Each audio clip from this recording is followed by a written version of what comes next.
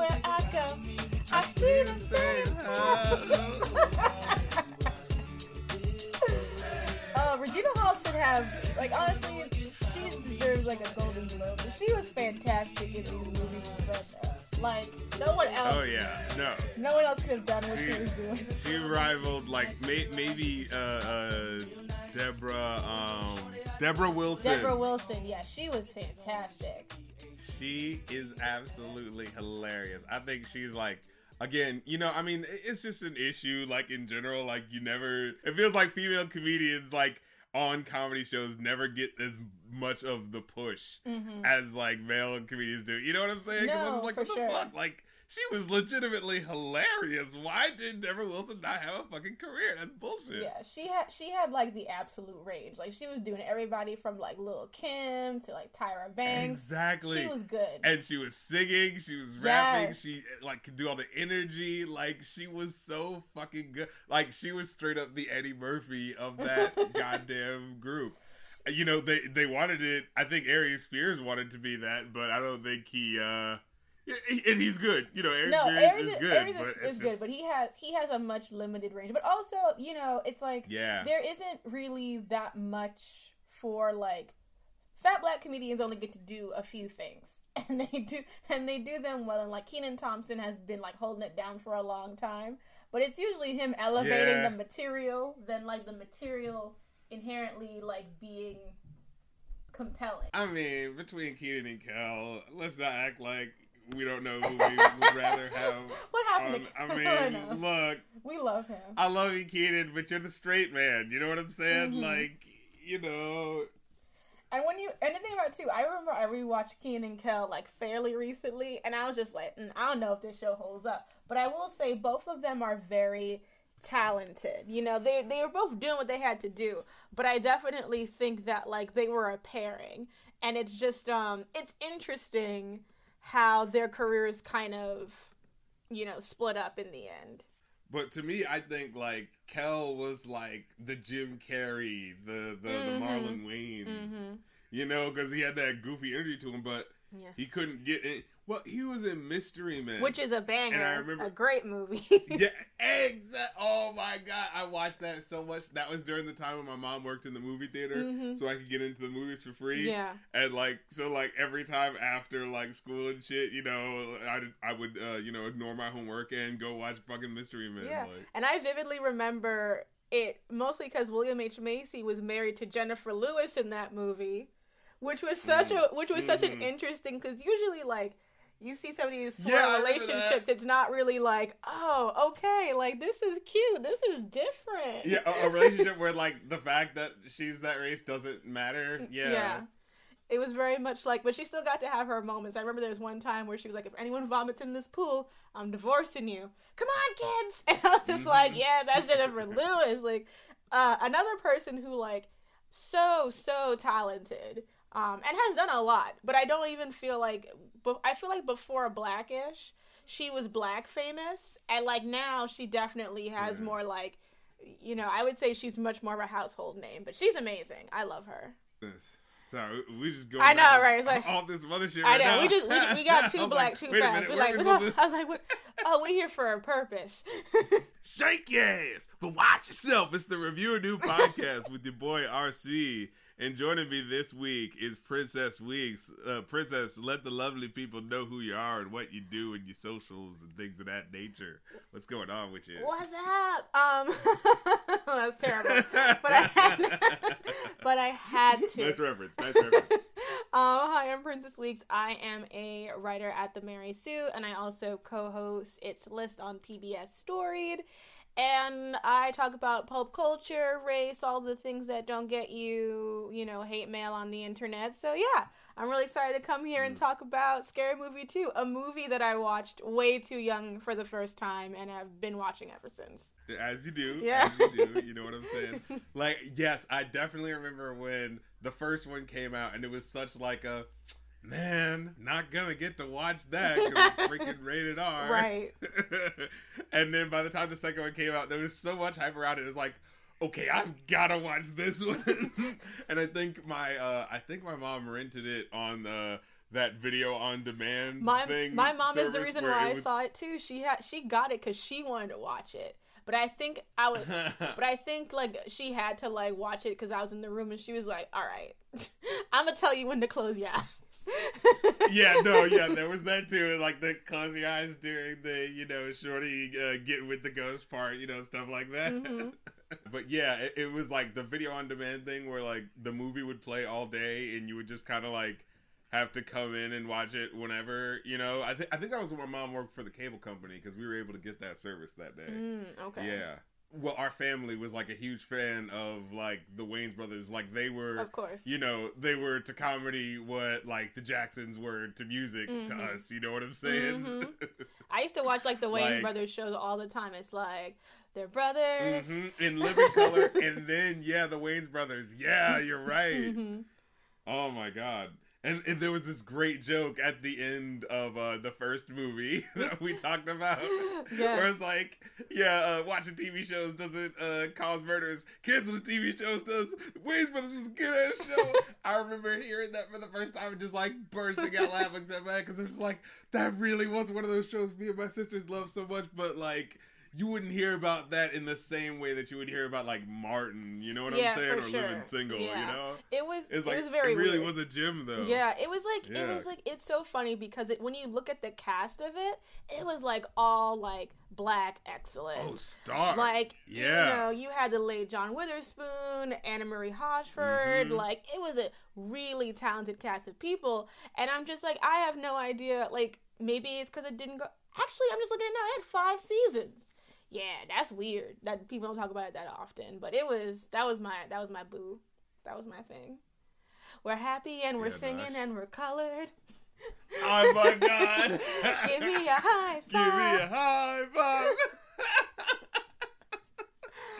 five. Dude, I love just the way they like do music so much, like in the same way that in the I'm Gonna Get You Sucker was kind of like we watched that movie a couple of weeks ago where it was like hey, we're playing we're starting off playing the 70s music to represent the blaxploitation, but then since it's the 80s, we're gonna end it with like hip hop and BDP and shit, right. And then in like the 90s they kind of did the same thing with Don't Be a Menace to South Central, and they also did it on the Wayans Brothers show, where it's like with the silly, happy, friendly 70s what's happening song, and then like, nah, fuck that, we're gonna play some goddamn Tribe Called Quest, bitch.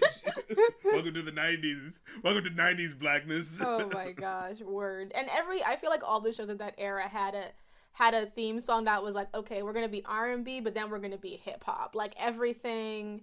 Like I remember Sister Sister, like the later seasons where it was like before it was like Sister Sister, but then it was like wow wow wow Sister Sister, and I was just like, all right, y'all got a perm, so y'all is grown now. Well, I think that's funny because I looked it up, and In Living Color was actually the first TV show to have like hip hop for the theme song with Heavy D's song. It was actually like that show came out a little bit before Fresh Prince of Bel-Air show. That's interesting. So I find that kind of incredible how like this show was like integral into like introducing hip hop to the mainstream when you think about it, Right. No, that's really interesting. But back to Scary Movie too. We keep going on black tangents. We're just like, oh man. These black conversations, we gotta get these out of the way. The first time I watched it, I definitely watched it with my mom, and I watched it really young because this came out in like 2001, and I was very young then. And I think I saw it a little bit after. I very much did not understand most of the jokes, but I remember knowing that I found things funny. I think the scenes that I remembered the most were like the Charlie's Angels spoof, because that was just like and because that was a big movie. That I understood the imagery, and I also like the clown scene, which I did not remember what it looked like. I think I saw an edited version of it that didn't show that it was a penis. But I knew what that meant. But I always loved the part where like where they're at the school and they're like, and she steals the girl's jacket. And she's like, left, right, Oh yeah. I think wasn't that supposed to be a parody of Save the Last Dance or something like that? Yes, that like I'm gonna teach you how to be cool. Like, you know, don't sit like this. Sit like at the water fountain. Yeah. Oh my god! So getting into the movie, just the political humor that they really hit you out of left field with. Oh my god! Like the very first thing you see is as it pans down from the high school placard and thing, and the high school statue of the Thomas Jefferson High with his right? Once you go black, you can go back. Yeah. Oh my god! I was like, oh my god! And that the funny thing is like that's so like such a history dig in such a way that it's just like you don't expect that from like a mainstream movie like this, you know? And like, but getting that sort of historical comedic joke like as a young kid, you know what I'm saying? Right. Like, because they're not gonna tell you about that in history school, but that shit's kind of true. You know what I mean? Yeah, it's like we're gonna tell you this in the same movie where we have James Woods in it. Yeah. Which apparently, originally, that was supposed to be Marlon Brando, but he had to leave because he was sick. And all I could think about, like, if they could have gotten Marlon Brando in Scary Movie 2. That would have been fucking priceless. The power that would have had. Just to see the vomiting scene happen. And the fact that he was willing to do it. I mean, I know that they said that he would have done anything at that part of his career, but still, like him doing like a straight up Negro film, I would have been like, man, Marlon. I would have been dying. That would have been just really funny. And just that whole opening sequence, like with Natasha Lyonne, which is so weird seeing her it's so weird because I didn't recognize that was her until I rewatched it. I was like, oh, that's Natasha Lyonne. But seeing that opening sequence and they're just playing "Shake Your Ass" on the piano. Yes, my mom loved that freaking sequence. And then when she just starts peeing on the floor. Yeah, in fact, so I did a parody song of "Shake Your Ass." It was like the rap lips thing that I did a little while ago, and like my mom actually was like into like video editing, so she wanted to do some editing stuff for me, and she edited in that part at the beginning, now this is the real shit. Into the parody for the introduction. Like, she just surprised me with that, and I was like, god damn it. Oh man, that's so funny. Oh, I love the way they parody the intro, because when you watch the original Exorcist scene, like the priest gets out of the car and he doesn't tip the guy, like he just kind of gets out and walks off, so it actually doesn't make sense. So just the fact that they made fun of that little detail, I was always kind of like, oh, that's great. Right. And the thing about these movies is that like it's so peak 2000s, because there'll be moments of like honest to goodness, like, that's interesting commentary on whatever, but then it'll just be like gross and like kind of rapey, and they'll just be like, yeah, be like, oh right, the 2000s. Yeah. Because even with the exorcism stuff, like, because it's like the James Woods priest is absolutely a pedophile, and it's just like, okay. Oh yeah, well that's the whole joke, because wasn't that the whole scandal at the time? Right, you know exactly. what I'm saying? Like, yeah. I remember watching South Park episodes about that sort of thing. Oh, 2000. This was pre 9/11. I was just like, I realized it the other day. I was like, oh yeah, because it came out in July. Oh yeah, July 4th, right? Oh my goodness. Oh, well, we were all still, quote-unquote, innocent. Right. But we had no idea how our culture was going to shift. Yeah, I did think this was funny, though. When I watched the ads for it, there was, one of the ads was like, we got to stop this ghost. And then, Marlon's character says, hey, I got it. And then it cuts to the ghost in a hoodie getting smoked out with Marlon Wayans, and he's, like, holding this weed up to the camera. And I think that's funny because, like, in the first movie, like, there was a joint in one of the scenes, but they edited it over with the Dorito chip. And I was like, what happened between this year and the next year? Where it was like, wait, is weed, like, okay to show on camera now, They're They're like, if nothing happens, we're gonna legalize weed this year, and then everything terrible happened. Yeah, well, you know what it was. You know what it was. They were like, "Oh, you know what? The first movie did good, so okay, now you can do the weed joke." You know? Right. Yeah, and it's weird because this movie was distributed by Dimensions Films, which is part of Miramax. So it's like Harvey Weinstein's fingers are everywhere, and it's like, oh god. Yeah, so many. Oh my god, so many Kevin Smith movies. It's really sad.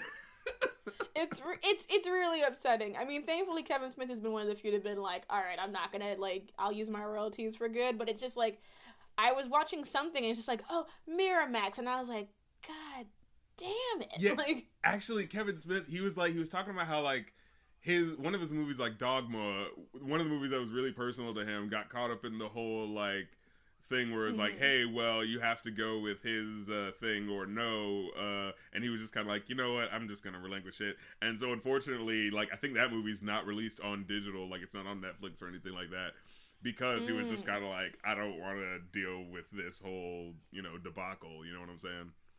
Yeah, for sure.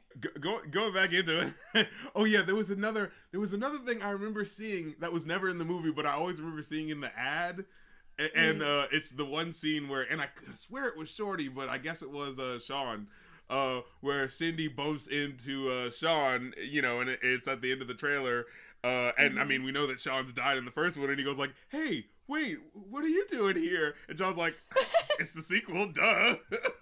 I remember that, yes. Yeah, oh I remember that so succinctly, and I remember specifically not seeing that in the movie and being like, wait, are movies allowed to do that? That's lying. Right? It was very ahead of the game. I was just like, because I remember that was confusing. Cause I saw Scary Movie 1 way after I saw the second one. And I was just like, wait, they all died, but then they come back? I still wasn't. I was like, oh, I guess it's just not. This is a different kind of sequel. The concept of the comedic, oh yeah, nothing really matters, was new to me. But it was really funny how they managed to incorporate all that into publicity. And man, Anna Faris, she was really doing it. She really was carrying comedy for a really long time. She is awesome. She's incredible in this movie. I'm surprised she did not end up doing way more stuff, I feel like she definitely blew up for a period, but then she kind of when the Saturday Night Live women, the Tina Feys and the Amy Poehler's, they really started to rise up, it felt like she kind of decreased because she didn't have those same connections. So it's funny that this movie is specifically keyed in on the haunted house movies that were coming out around this time. Because the 90s was the slashers flicks, and that's what it did in the year 2000. And it was the next year, it already was so keen to House on Haunted Hill and all these sorts of movies that had come out. You know what I'm saying? For sure. And I think also just with the whole, Black people wouldn't go to a haunted house thing. It's just that whole element of if you're gonna do a sequel, that would be the next thing I would think to be touched. And I know that people think it was rushed, but I think it a lot of the jokes just kind of hit. I kind of want to talk about Ray. Oh, okay, yeah, all right, let's get into it. because that character is very weird. I never every time I watch it, I'm I don't really I get that it's a joke. I know that they're making fun of him because he's gay clearly, but he's denying it. But I also just find it it's just such a weird it just feels thing. It's pushing it too hard. The first movie felt yeah, they were pushing it, but there was at least the plausible deniability of oh, but the other characters don't get that he's being so flagrantly gay. But here it's just being pushed so hard, with the Ray fucked me tattoo thing, where it's just the joke of gay sex exists. You know what I'm saying? Right. Yeah. But also, I think in the first one, if I remember, it was just kind of a joke. In this one, they make him so rapey though, because it's it's implying that these dudes are getting drunk, that he's getting these guys drunk.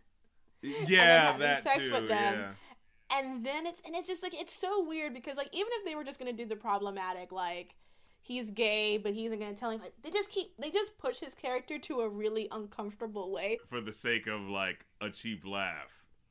Like, exactly. Like, it never feels like it adds anything to the story. Like, it always just feels like a gotcha. What's an example you think of? When the ghost is going to, like, rape the Tori Spelling character. Oh, the woman with the Wednesday panties on when it's Friday. Yeah. Alex or whatever her name is. Like, at first it's kind of like, it's like a slowly thing. And then, like, because she just ends up, like, being into it, it's like, oh, it's okay now. And now she's the crazy one because she's so into him. But it's like, because before she wakes up, he had his dick in her mouth. And I'm just like, what the... Yeah, there's this general idea of, like, and I talked about this in other episodes where it's like, women being aggressively into sex is, like, funny in and of itself. And so it's like, the fact that she still wants sex kind of skirts over it, kind of makes it, funny in their eyes. You know what I'm saying?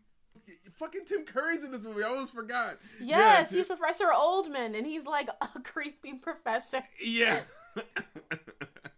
And he's talking about, like, oh, yes, these kids have had near-death experiences. And I'm like, near-death?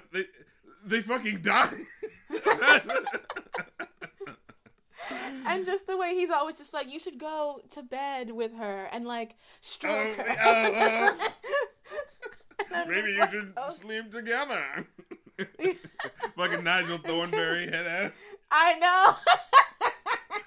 Oh, my God. Oh my God. And it's so, but I will say, like, his part, because it's played so skeevy, I'm just like, oh, it's you. Especially because, he was doing that whole, like, anti-Frankenfurter thing. He's like, I refuse exactly. to be sexy I think, ever again. That's what I think of. When I see him in this movie, I purely think, you know why he's here. Right. You know what's going on here. Yeah, fucking Rocky Horror. You're right. I just want to comment on how, like, the Wayans brothers had their fingers on the pulse of, like, what music was fucking hot. Right. At the end of the movie, you had the fucking Ride With Me, that Nelly joint. Yes. And then they were playing the graduation song. That song was fucking hot at that time. I remember that shit. Let me sing the fucking song. I was like, and that is one of my favorite gags. And I just love the way that happens twice, like later on in the movie, where, they're like, the echoing girl as she's walking down the corridor, she's like, what do I do? What should I follow? Check the music room. Check the music room. It's like, I don't know what to do. Check the fucking music room. Check the fucking music room. And, again, the thing that I love about, this sort of parody movie is that it really does lay bare, like, the ridiculousness of, like, when you think about the agency of these characters from the other side of, like, the creepiness. Like, if there's some ghost who wants you to know something, wouldn't they just fucking tell you? Wouldn't they not be all cryptic and weird and shit? Wouldn't they just be like, hey, I need you to go do this for me? You know what I mean? Right. They wouldn't give you a fucking poem or some shit. They'd just be like, look, I need this to get done, help me. No, that's so true, because I remember I just watched Crimson Peak the other day, and I was just like, man, if this ghost had just told this girl what the actual name of this place was, this whole movie would have been 10 minutes longer. She'd have been like, oh, you live there? Okay. Exactly. But see, that's not, that doesn't look good to the audience. Exactly. No, but I think you're totally right, and I think all of the moments in this movie that are, like, very much the Wayans, like, being very on top of everything, knowing, like, that's why I feel like their movies were so much better than, like, those disaster movies that, like, tried to, like, rip their style, because it's like they knew the trends and they know how to really play with them, because you can tell that they watch those movies, they know what they're talking about, and like they were really good at infusing pop culture, like, the entire time with the basketball scene. The My Adidas which basketball was based scene, on like, that ad. Yes, I was just like, they knew how to, like, make all of this work, and those other movies just couldn't do that. And that's why it makes all the weird stuff so weird. Are people in the future gonna know what that's a reference to? I mean, I was already too young to know what it was a reference to when I first saw it myself. No, but I remember that ad was everywhere, though. So it was like one of those things where it's like, they had to bring this in. Right.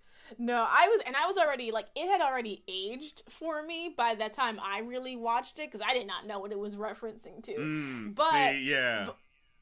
But I think that, like, that's kind of the weird thing about a lot of these movies is that they are very topical. But I think because horror is a genre that is very much, you go back to it, that I think that it doesn't hinder the film as well, because even if you, like, even people today know The Exorcist is, like, even if they've never seen every single haunted house movie, they've probably seen at least one of them, or they know what it's about, or like they've absorbed by osmosis like the tropes and stuff. Exactly. And horror is really back in a big way now, so it's not even like any of this is like obscure.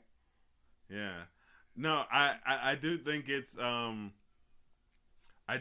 funny how, like, when I was a kid, some of the references I didn't get, but I was still laughing because the scene itself was set up in a funny way, you know, where you could still enjoy what was happening, kind of like Mel Brooks movies. Like, a lot of Mel Brooks movies, I hadn't seen what the original material was, but I still love Young Frankenstein, even though that was making fun of this very specific genre of movie that I wasn't even old enough to know about yet, you know what I mean? Right. And so, like, yeah, if you can still... I remember someone saying that, like, the measure of a good parody is if you can not have seen the original and still laugh at what's happening because it's just that funny. Now, Absolutely. I do feel like the first movie kind of is more consistent with the gags in so far as, like, you can reference these things and it's so clever in how it's presented, you can enjoy it whether or not you know what it is. Versus, like, I think they're better at doing that in the first movie than in the second movie, because there are moments sometimes where it's just like, that is so heavily based on you knowing what that is. Like, the only enjoyment you can get is out of the fact that they referenced it, and not that there was, like, a clever turn of phrase to it. You know what I'm saying? No, I definitely think that the first Scary Movie is tighter. It's a lot more well thought out, but I think the second movie is funnier. Like, that's always been like my thoughts on it. Like, I laugh so much harder with the second movie because, and I think partly is because it's so gross, and I think it's like it's and it just has so many, like, in my mind, like, bigger, like when Cindy fights the cat, like, what even is that? You know, it's like What? They did that purely just to have her say the line, "My pussy's gone crazy." Like, you just fucking know. Like, that was just an immediate line where it's like, oh yeah, everyone's gonna be saying this. Right? Like, they bring in, like, so much weird stuff, like the Charlie's Angel thing, the dude, where's my car? Most of it doesn't even make sense. Yeah, you're but right. It feels like they're throwing everything at the wall, and I'm just like, okay, I'll take it. Yeah, no, I remember the idea being that, like, this movie was the one where they were like, the studio was like, hey, we made a lot of money off of you guys making this movie that you made really quick. Do it again. And, you know, so they kind of, like, scrapped and did this movie, and then by the time the third movie rolled around, they were like, okay, we're kind of seeing that we're being kind of, like, treated like workhorses, and they were out. And in fact, a lot of the movies outside of the Scary Movies past 3 are only written by 2 of the writers from Scary Movie. It's not even the full team. Right. It's Aaron Seltzer and some other guy, but it's like these 2 guys who are like the least funny guys. They were the guys who did the Date movie and so on. And I know because there was a superhero movie that came out that was actually kind of funny, and I found out that it wasn't written by them, and I was like, oh, okay. that but yeah, anytime it. it's a bad one, it's the Aaron Seltzer and Friedman guy. And they specifically try to say, from 2 of the 6 writers of Scary Movie. It's like, yeah, they have to say 2 of the 6 so that you know, so that you won't think about the fact that it's not the funny ones. Right. They're just like, oh, this is not written by the black people. Like, yeah, and it's like, yeah, and, you know, if you watch those movies down the line, you kind of see where some of their input might have been in some of these Scary Movies. Right. But you know what the funniest part of it, though, is, like, one of the people that wrote Scary Movie 3, like, he's part of the team, he wrote Chernobyl. What? Yes. Wait, what? Yes. Chernobyl, the miniseries, the HBO miniseries that won 2 Emmys, one of them for writing, yes. Oh my God. The creator, executive producer, and writer of Chernobyl is also the writer of Scary Movie 3 and 4. And Superhero Movie. And the Hangover movie. Oh my goodness. Okay. Well, wow. Never let them say that you'll only be defined by your words. Sky's the limit, and you know that you just keep on pressing on. Oh, goddamn. Wow. Yeah. No, the future is limitless. I want to move on to talk about the Chris Elliott's character and David Cross's character. First of all, I used to fucking love David Cross. He was Yes. I used to watch his specials on HBO, and he was always like this raunchy, like asshole comedian, but but in like the slickest, funniest way. And it's funny to see that like some of his mainstream roles are all about him being like this soft boy like pushover. Right. You know what I mean? Like it's always these roles like Arrested Development. This movie. Right. Whereas I really remember him the most. The first thing I ever saw him in was Toy Soldiers, and I just remember like, you put munition ships in toys. Oh my god, I fucking love that movie. But we're gonna get off track. That's a really big nostalgia point for me. I wasn't expecting that to come up today. I had some of those fucking toys and shit. That shit was my shit.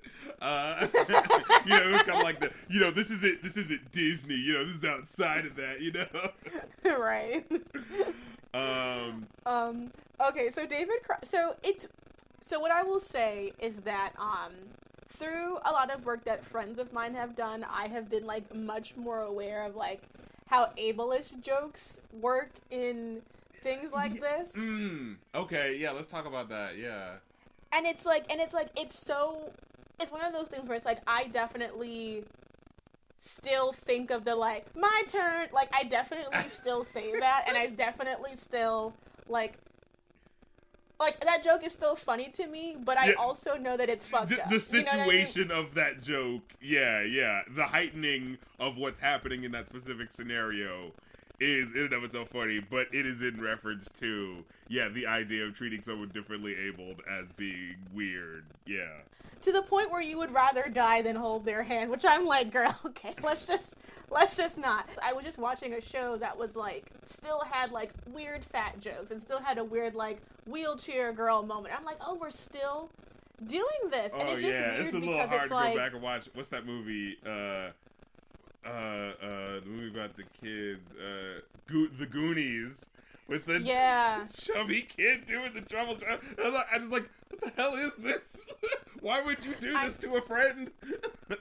Right? It's so weird how we still have, and it's like they're playing with those tropes. They didn't invent them. They didn't make that deformity is a thing happen. But it is one of those things where it's like, as an adult, I'm like, yikes. But did it make me laugh as a kid? Absolutely. Does it still make me laugh now? Even though I'm like, I wouldn't re-gift that. I wouldn't retweet it, but I definitely would chuckle to myself and be like, 2000s were a fucked up time. Yeah. The way I feel about it is that like whenever it's David Cross and Chris Elliott's character going at each other, it kind of feels a little bit more balanced when you think about it, because it's like, all right, here's two like disabled people like feuding amongst each other and running the numbers with each other, and like that kind of feels like it's on more fair ground as opposed to just in general having a moment of, oh, I'd rather die than touch your weird hand. Like that feels a little more like just mean, instead of like allowing disabled people to also be in on the joke of the comedy. You know what I'm saying? Right. I think that it would have been I think that it's all kind of messy simply because they don't get to make jokes on the other people as much. You know what I mean? Like, I think it'd have been great if they were, like, got to punk the other people more. Like, I know that Chris Elliott's character ends up being kind of, like, nefarious or whatever. But it would have just been fun if they had that same energy for the rest of the group that they have to each other. Because they was, like, really coming for each other, and I was like, you could come for these other hoes, It was like, oh my god. When he's like, I'm gonna get up and walk away, I was like, damn, okay. We're just gonna do all. We're just gonna do that, okay? So I definitely, it's one of those things where I'm like, it's cringe. It's a kind of like cringe 2000s humor because like it's just not spread out, you know. It to me, even though it would always be kind of problematic, it would absolutely be funnier if they also got to be, if the joke wasn't entirely on them. If they also got to like be the people who gave the jokes out to other people. I mean, and I guess it's kind of like messy how to treat it, because I don't know, I thought maybe there was some enjoyment in the later scene where like David Cross, you know, is racing the ghost in the wheelchair. You know what I'm saying? Like that doesn't feel like it's at the expense of someone who's handicapped. It feels more just like just playing with the aesthetic, you know? No, and I don't want to be like a complete, you know, Debbie Downer on the entire thing, because I do absolutely like see all the humor in it. It's just one of the things that I'm just more aware of now. But I do think that scene is funny. I do think there are ways to do it and do it well. It just, they don't often do it as well as they could, and it is just sort of like, because they do have that scene where like they're racing, and they do have the scene where like they can go toe to toe with each other. So it just would have been funnier to me if you want to keep all of that, have them also have moments. Like, I like the moment where like Chris Elliott's character is fighting and you realize that he can actually like kick ass. I was like, oh, that's pretty cool. Like, that's like a subversion of what you would think that he could do. I just wanted a little bit more of that throughout. But it is a comedy. You know what I mean? Like I try to put things in its, I put it in its box of what it was doing when it was made. You know? Yeah. So like I get what it was doing. Yeah, I personally, like, I philosophize it as being, like, if it's done well, and I know it's a subjective term, but, like, if it's just, like, if it's not done in a way that feels just, like, egregious, you know, and it feels like it's clever or whatever, then it could be like, all right, you caught me off guard, fuck you, but okay, you know? Right. But yeah, it's when it becomes exhaustive, when it's just feel like, okay, you're just beating up on people, you know? Yeah. Like, I don't know, like the scene of the one girl trying to get the keys from David Cross's character. Yeah, that just kind of felt just like gross to me. And then with the whole punchline just being that he has cum stains on his face afterwards when they have the hypothermic. It's just kind of like, you get it. A lot of these jizz jokes fall very flat for me personally. Like the return of the jizz blast scene, and I guess it's supposed to be funny because it's blue now. Right. No, and like when like Cindy has to give Buddy a hand job so that he doesn't die. Yeah. First of all, I was worried about him. I'm like, are you sick? Like, why does it look like that? But it's just like, yeah. And he gives her, like, this hug, and, you know, she's like, oh my god, you've never been, like, you know, so kind and gentle and tender with me. And, you know, she runs off, and you see behind her has a kill me first sign. Yes, that was good. Like, I love all of those bits. Like, I think, like, I love that. I love when Cindy and Brenda meet, and she's like, no! Like, alright, let that bitch get die, and then it could leave. Yes! That is probably one of the best scenes. Like, Cindy, it's a skeleton. This is bones. Brenda, you went from Callista Flackhart. Yes. Oh my god. This is bones. and again, it's like, I just love it confronting that whole idea of like, yeah, what would a skeleton be able to do to you? Right. You're just like, this is bones. That's one of my favorite things. Like, and then when she's like, leaves her again, like, love you, girl, bye. It would have just killed you if you would have just shut the fuck up. Is it a monster? What is it? I don't even see her like looking at it, just like, what? Yeah. And just the fact that it has like this low black dude's voice at the end of the scene when they put his skeleton on his like pelvis and shit. It's like, hey, somebody go catch ass when I get back. Right. The little bit of political humor where they're digging through something in the basement and you see like just a little sign that says like Florida votes or something like that.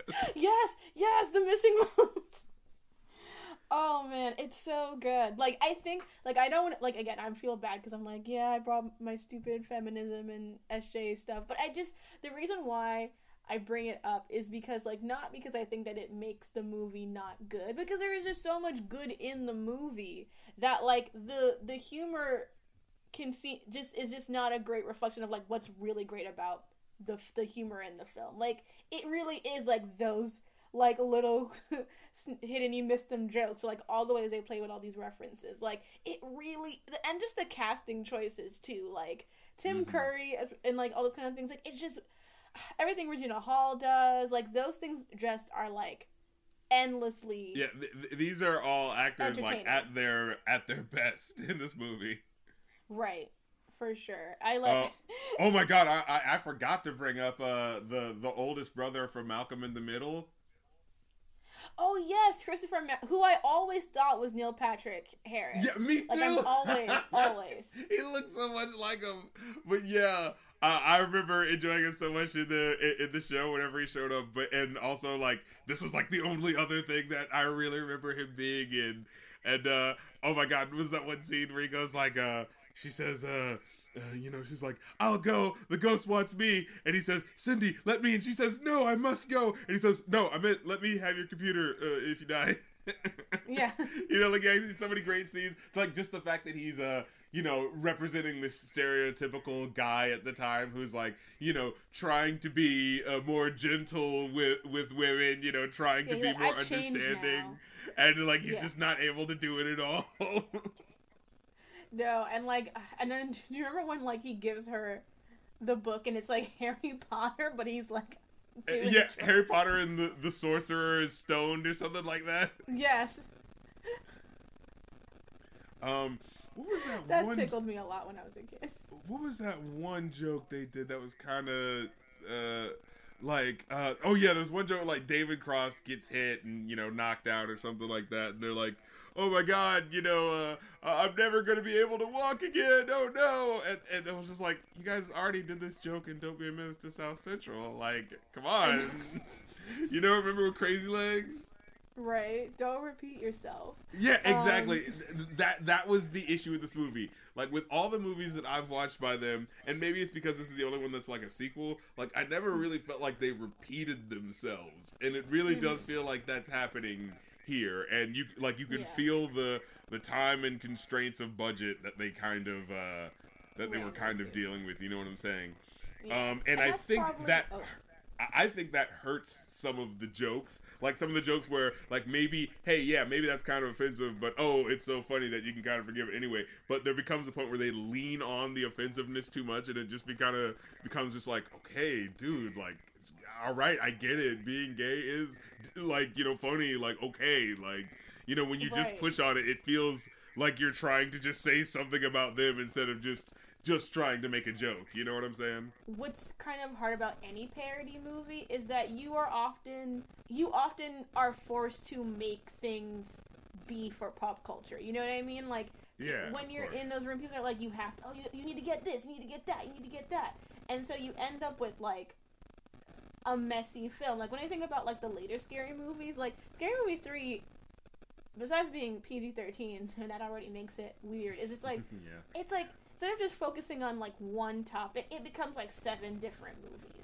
Like they're doing like 8 Mile, they're doing Signs, they're doing fucking yeah. At least with like in the first one, like they had the shout out to like the Matrix, but that was like one gag that like didn't take away from the moment. And also, like, I talked about it, when that gag shows up, it's in service of kind of the narrative of what's happening in the film. Like, the joke of being, hey, the last girl all of a sudden becomes this badass, and so we're being hyperbolic about that by making it look like a Matrix sequence. Like, that's a fun joke, you know? Right. But and yeah, it's, like, and it's an actual action scene moment, so it's like, oh, it makes sense to even like parody that in the moment. Whereas with this one, it's like all of a sudden it becomes Charlie's Angels, and it's just like, but why do you like? Why do you? What do you do? It doesn't even. You're make sense. Absolutely right. Yeah, what is happening here? Yeah. This is only being made for the sake of going, huh? Remember, Charlie's Angels just happened, so we gotta reference that, you know? Yeah. And it goes on for so long. It's for the P gag. Yeah, it's for the P gag. You know, and it's like, and I think those are the kind of things that, like, make the film kind of messy. Because, like, as we said before, like, there are just there's so much material to landmine, especially when you consider the whole joke that, like, black people wouldn't be in a haunted house.